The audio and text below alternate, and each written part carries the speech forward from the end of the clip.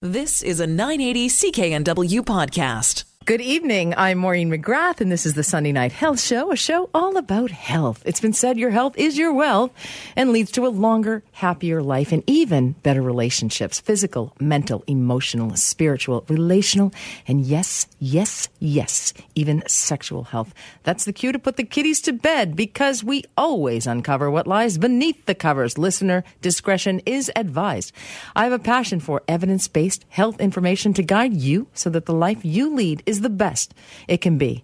My aim is to provide you with up-to-date information so that you know there are options for treatment for whatever ails you. Please, however, do consult with your medical doctor. On the program tonight, we're going to talk about sexual frequency, divorce, anxiety, trauma, career, health conditions, addiction, relationships, love, sexuality, and of course, summer fun. But it is Father's Day, so happy Father's Day to everybody out there, all of you wonderful dads. Happy Father's Day to my father, an amazing man, and always gave me great advice. Andrew, how are you this evening? Well, you know what? Andrew and I had a chat earlier, and he was telling me about his Father's Day, and I thought it was pretty cool. He actually bought his dad a barbecue and helped him put it together. And that's great when a father and son have a great relationship. Being a father is quite a responsibility. And I think in this era of Me Too, the role fathers have on daughters cannot be overstated. You know, I really think that the way my life has gone, I've certainly had influence from my father in many different ways. And you think of the advice that your father has given you over time. And one of the probably the most frequent bit of wisdom he's provided me has been whenever I have my own business, and so whenever I pick up a new contract, he says, "Are they paying you? And have they paid you yet?" And so he's that could be the Irish in him, that could be the accountant in him. I'm not sure, but if you have some great wisdom that your father has bestowed upon you as a woman, I would love to hear from you. So you can give me a call 1-877-399-9898, or you can email me nursetalk@hotmail.com. So I put this out on Facebook today and asked people, sometimes the wisdom isn't, or the advice isn't always the traditional or conventional, what we think. And there was a part in a movie, and it was also a book called The Glass Castle. I don't know if you have read that book or not, but it was about a father who raised his 4 children really without any material goods.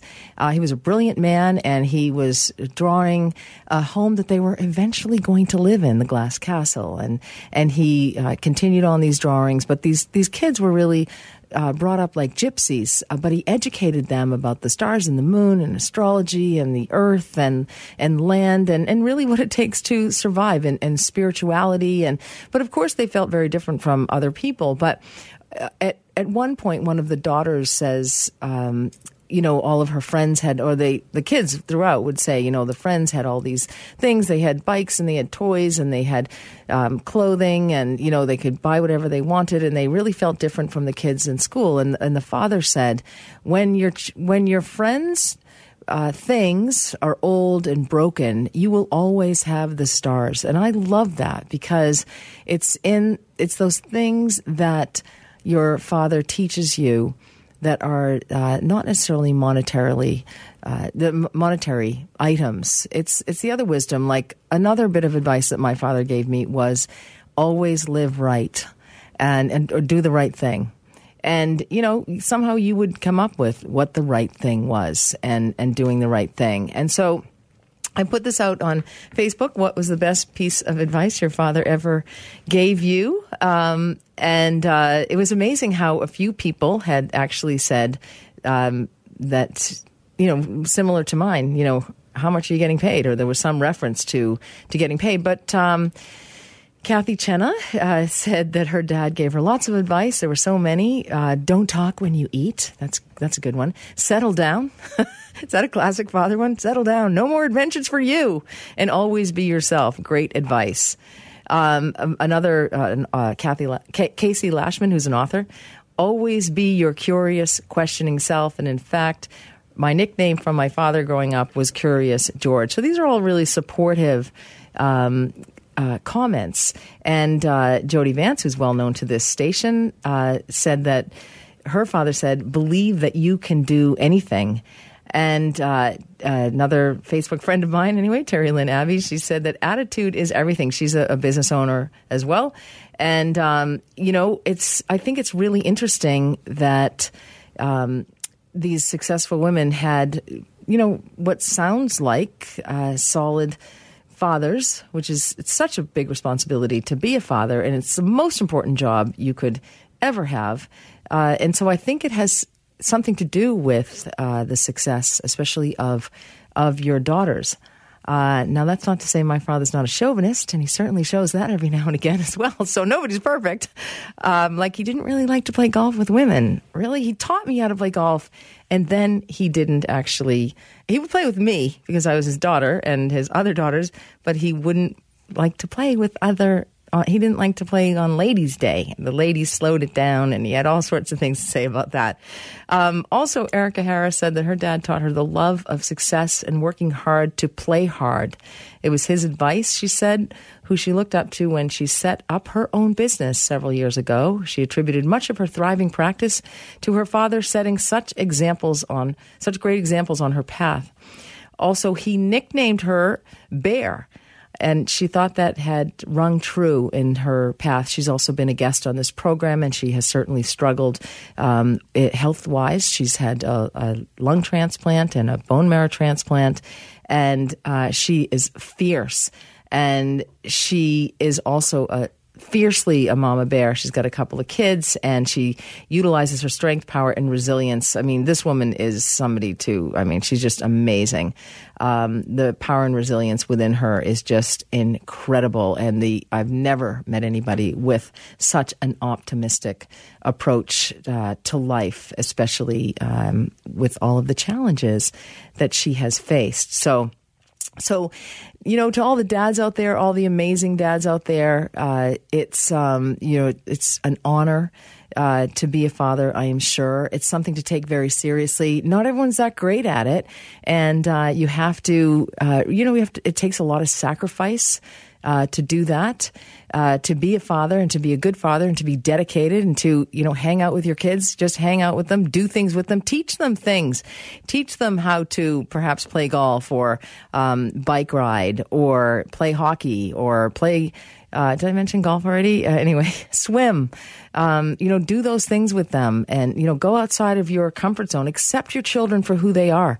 If they're not soccer players, you know what? That's okay. You don't force them to be a soccer player because every other kid in the neighborhood is a soccer player. If they're going to lie down on the field like mine did, just let them lie down there and have a nap. Not interested. I do recall one of mine, hockey was, it was not a passion of mine, that's for sure. And definitely not a passion of his, but it was certainly a passion of his father's.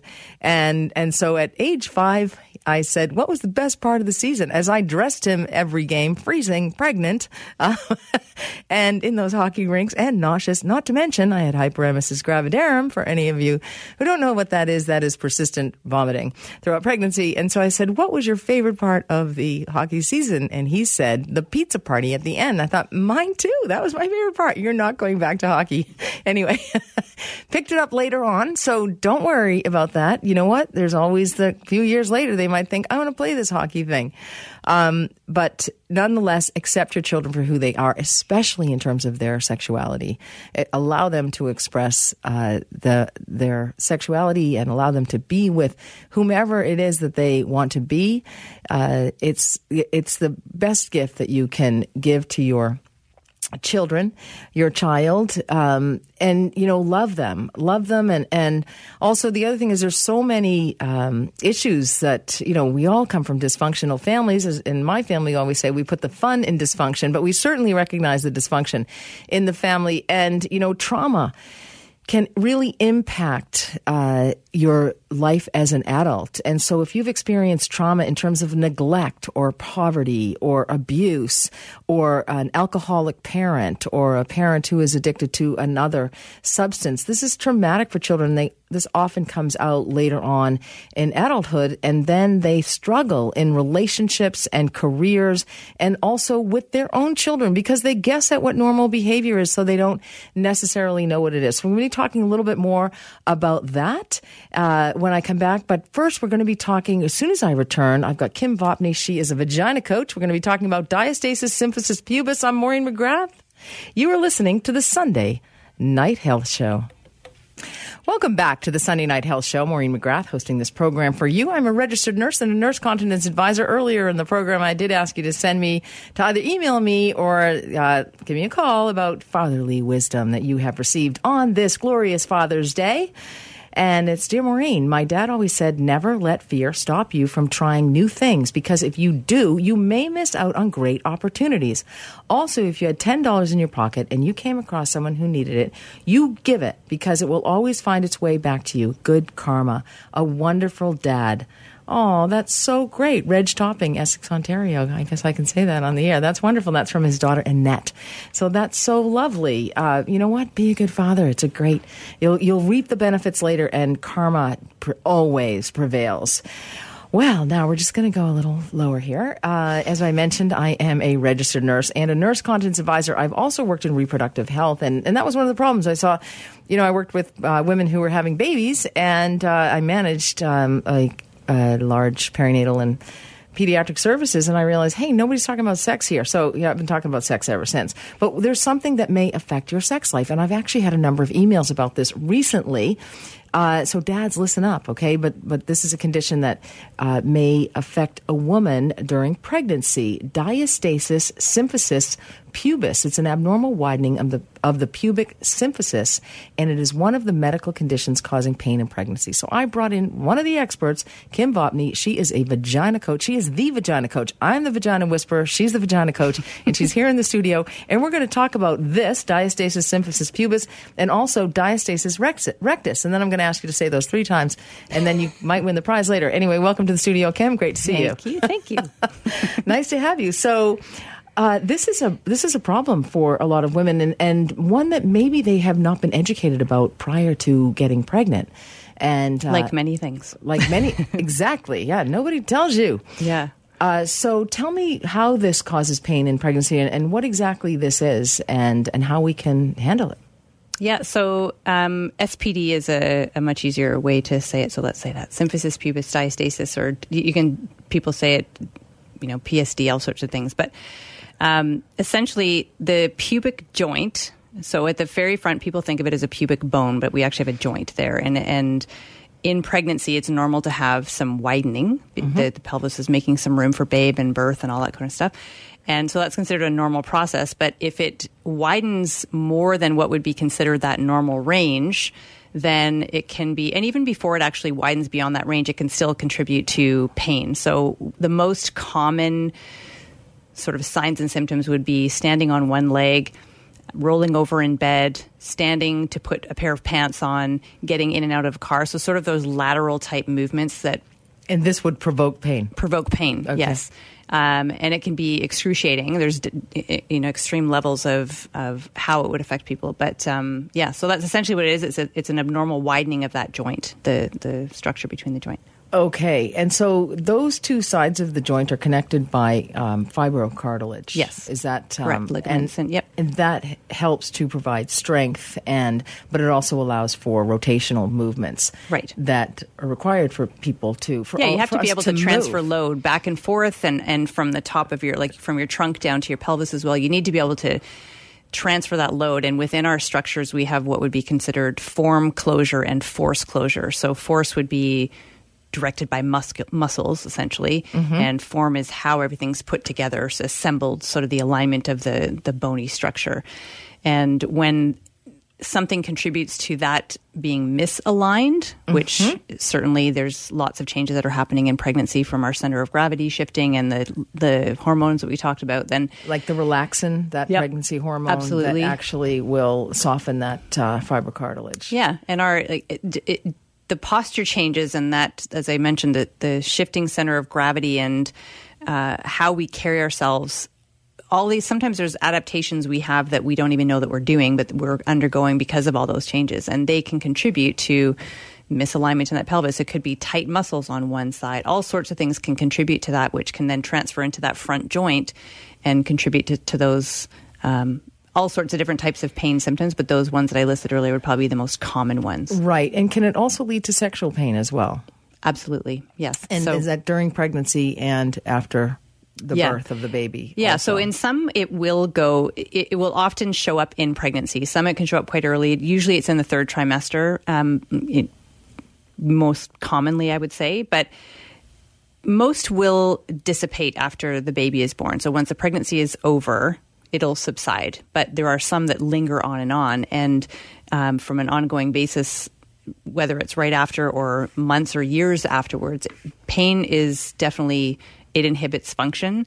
Obviously, if you're sensitive or thinking that something's going to be painful, that's going to affect your sex life. Absolutely. Of course. And there's a lot of other things that happen within pregnancy and birth as well that can also play a role in lack of confidence and affecting the sexual desire, so to speak. But pain would definitely be up there as a huge one. Definitely would decrease desire. And so normally this joint, the width of the joint is 3 to 5 millimeters, but it can actually widen as much as 9 to 10 millimeters. Yeah, in pregnancy it can usually widen up to, they consider normal would be up to about 4 additional millimeters. And then so usually if it's above 10 millimeters or more, that's when they would consider it to be abnormal and needing to do something. So if it remains abnormally wide.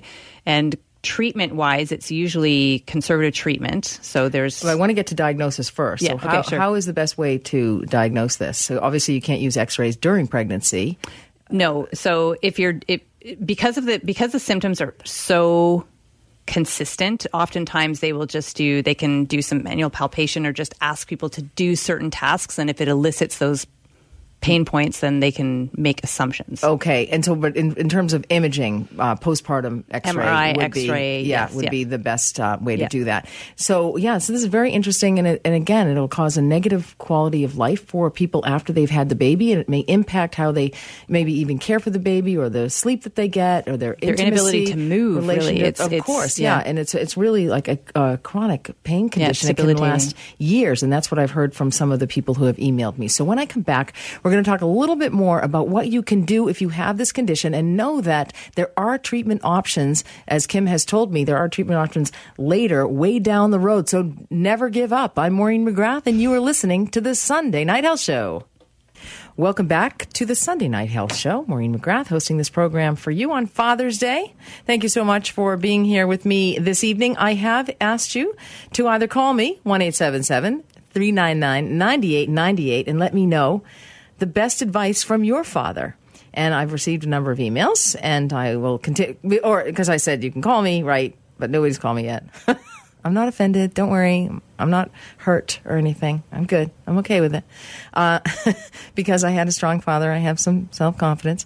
No, but I did say you could email me as well, and some people have emailed me. I really don't have that much self-confidence. But anyway, so this one from Edward. I like this advice. Don't quit your job unless you have another job lined up. That's actually good advice. You will never be out of work if you show up on time, be appropriately dressed, with a good attitude, and never feel bad about asking questions. You're as smart as anyone else. Put in an honest effort. I love this part. Best Catholic guilt quotes. Your mother is crying in her room right now. I hope you're happy. And your mother is disappointed. Your mother and I are very disappointed. Sigh. That's from Edward. I just said today, Catholic guilt comes in handy every now and again. It really sorts you out. It straightens things out a little bit. It puts things in perspective as well. Anyway, that's another story. But thanks, Edward, for that. So if you want to send me your father's best advice, email me if you're more comfortable than talking to me on the phone.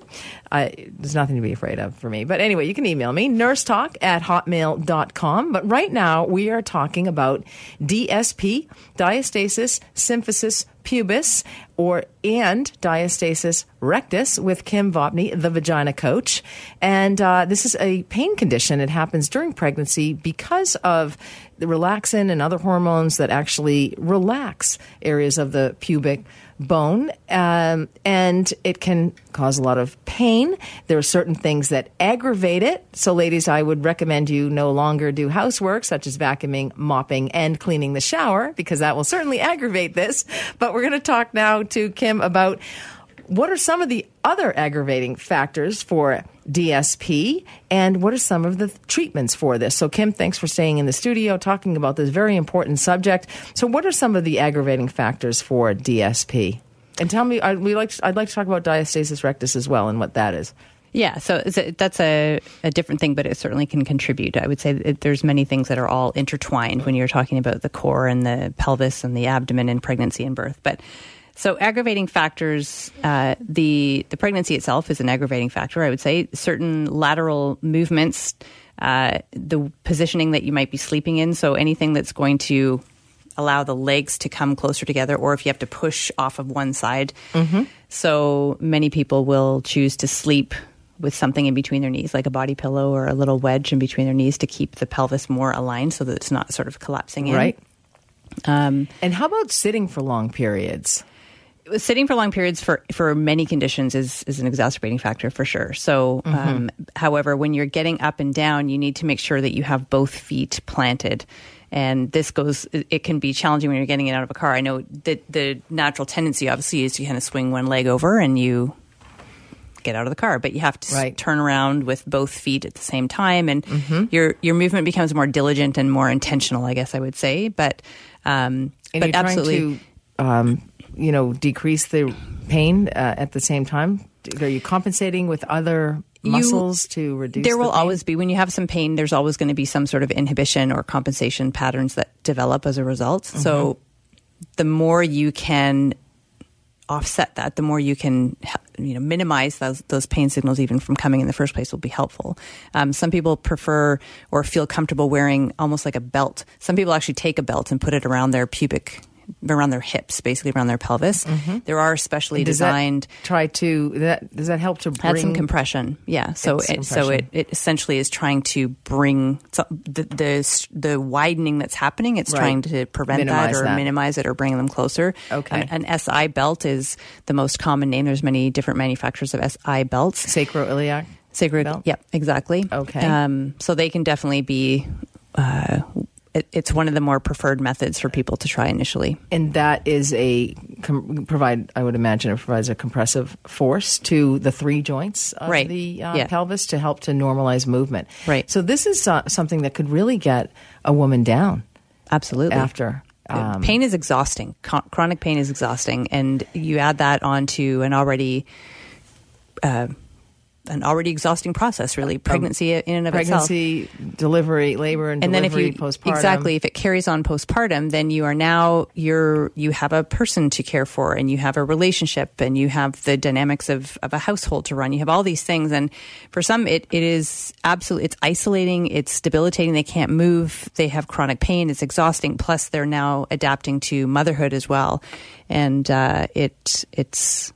Now, it's my understanding, I had an email from a woman, and she said that it's been 15 years since her baby, and she is still plagued by the pain associated with diastasis symphysis pubis, and pubicis. It's a tough one. SPD, whatever you want. DSP. She's still plagued by this, and it's actually impacted her sex life and her relationship with her husband. And she's didn't know what to do. Wasn't even certain, that it was the diagnosis. And then, a friend of hers had actually guided her in this direction. Mm-hmm. Can this pain be resolved? Do these compression devices resolve the pain? Yeah, so ideally that's something that's a temporary measure, and it's not something that somebody should have to be wearing on an ongoing basis for the rest of their life. But I think the unfortunate part with pregnancy and birth, there really is a lot of there's a lack of information, and women accept things as normal, and so many things, and they are often told that it's just normal, that, oh, you've had children, that's just the way that it is. And they're missing out on a lot of amazing care. My number one thing, and this goes for pregnancy, postpartum, even if you're 20 years postpartum, is pelvic floor physiotherapy. I think that should be... if pelvic floor physiotherapy would help. 100%. Yep. Really? Yeah, it's in my opinion, it's the most underused women's health resource that we have, and I think every woman, especially women who've been pregnant and have given birth, should see one annually as a check-in. But if you already are experiencing some symptoms, then that should be the first line of defense, in my opinion. So even before the SI belt. Well, they can try that. I mean, I guess from a conservative measure, it's not, they're inexpensive. It's something they can try. But I definitely, regardless of whether that provides relief or not, you should see a pelvic floor physiotherapist for sure. And is it pelvic floor muscle exercises or what is it? How do they treat this? Yeah, so it is. It can be pelvic floor muscle exercise. It could be release. So the exercise is not just up training. It's not just making something stronger. It can be helping something relax. So in a lot of pain conditions, it can often be hypertonic or muscles that hold too much tone or too much tension. And sometimes the exercise component is learning to relax and learning to let go and stretching and release work. So that's a part of it. They also, physios do manual therapy, so they may be able to help with some manual therapy within the pelvis. Osteopathy is another treatment mechanism that you can pursue. Chiropractic sometimes, but even if you have seen an osteopath or a chiropractor, they do the manipulation and the sort of the alignment of the bones. I do think in my opinion, the muscle aspect is such a key role and really needs to be addressed by an internal therapist. Right. Now, interesting enough, there's a new technology that's out, and I know you and I have talked about it. It's called Emsella. It is a chair. It's the throne that we've been waiting for, ladies. It is a high-intensity frequency electromagnetic technology. Another big mouthful. We need another acronym. Honestly. Do I have to remember this on Father's Day? So it's actually been approved by Health Canada for urinary incontinence in women, for stress urinary incontinence and urge urinary incontinence. And so I actually had tailbone pain myself. Full disclosure here, maybe too much information, but I had a condition called coccydynia, and I had injured myself hiking. And like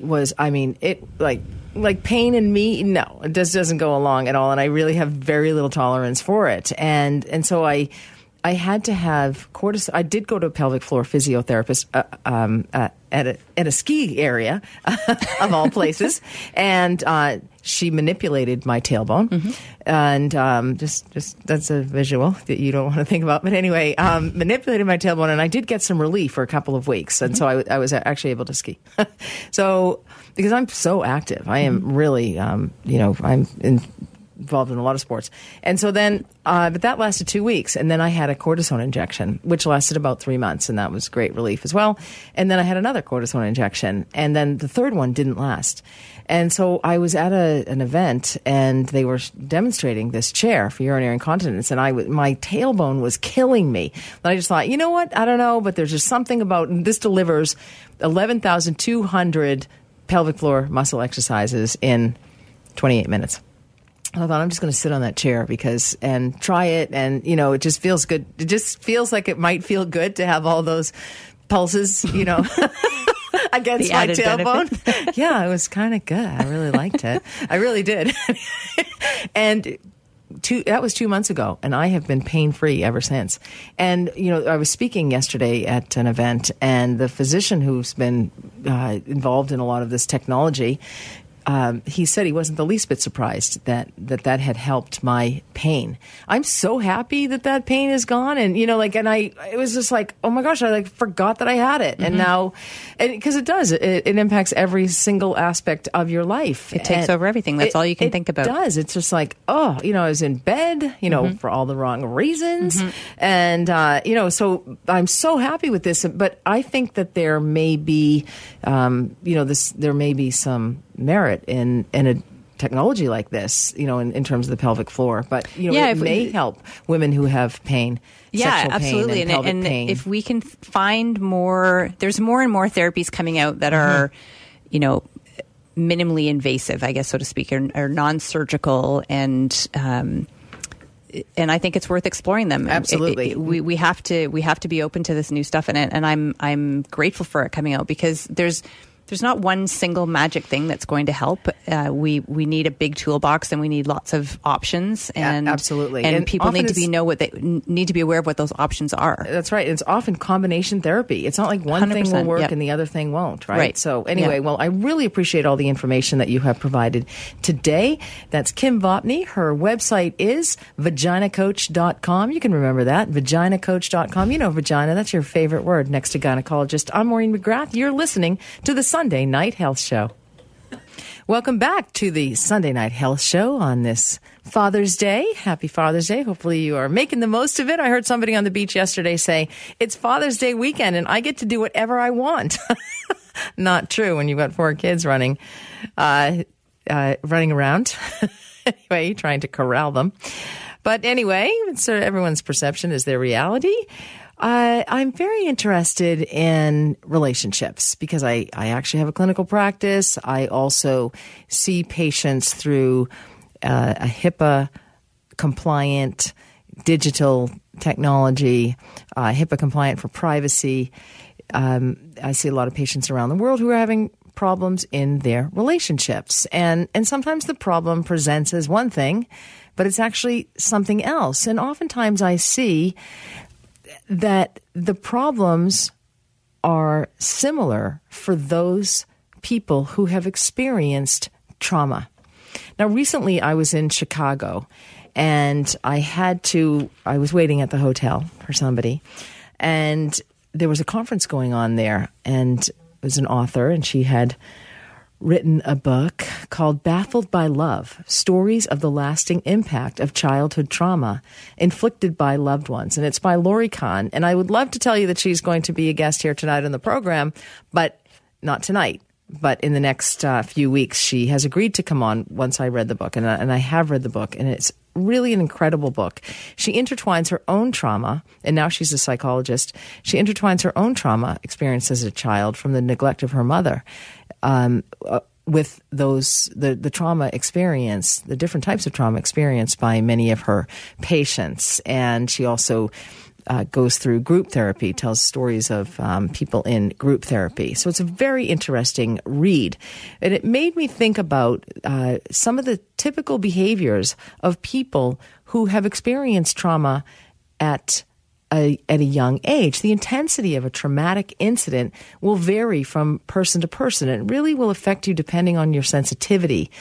Trauma from when a person was a child can be the result of a crippling fear of abandonment to physical abuse, emotional abuse, sexual abuse, divorce.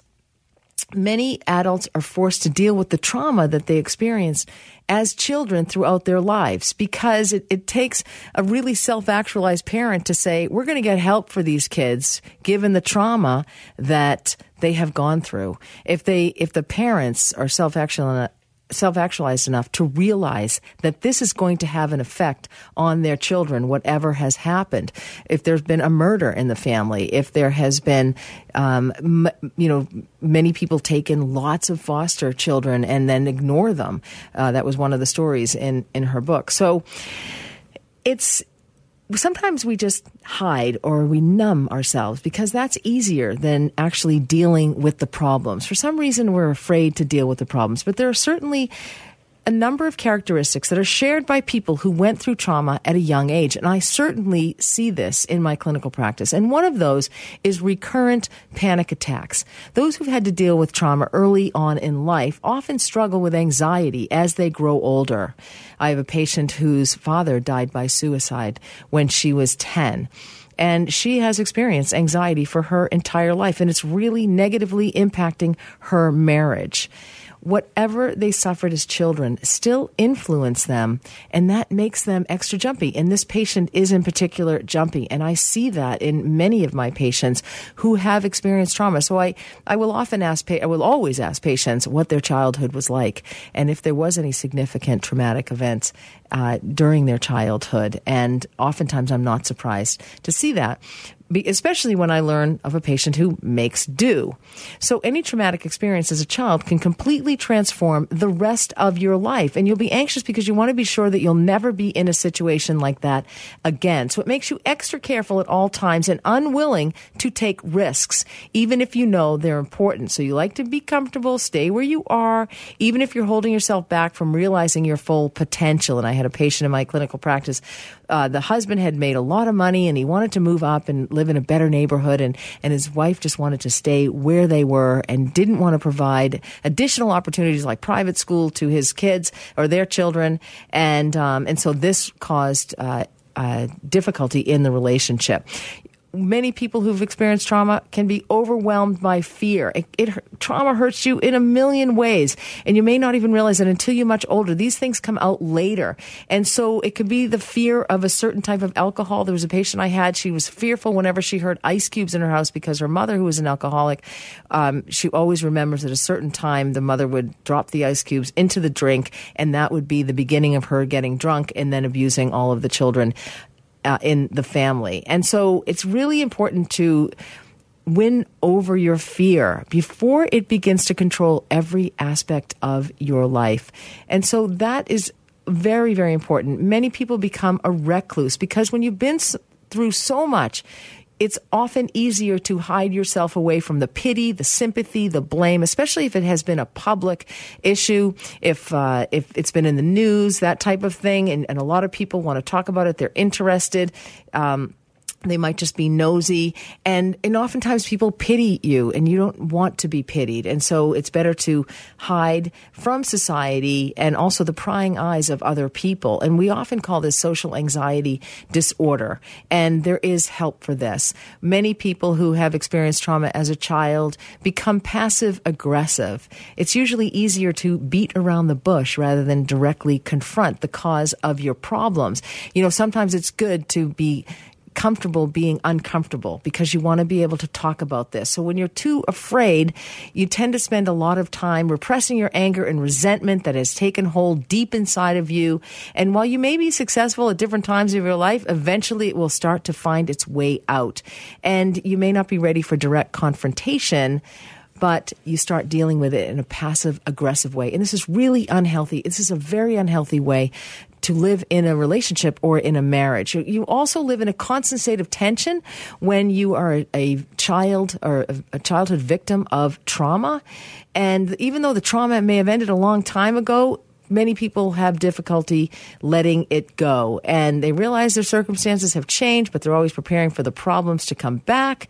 And also, this is the big one, victimizing yourselves. This is what happens when the victim of some form of trauma becomes so used to that role, they are the victim. It is never good. Victimhood is learned helplessness. I am Maureen McGrath. You're listening to the Sunday Night Health Show.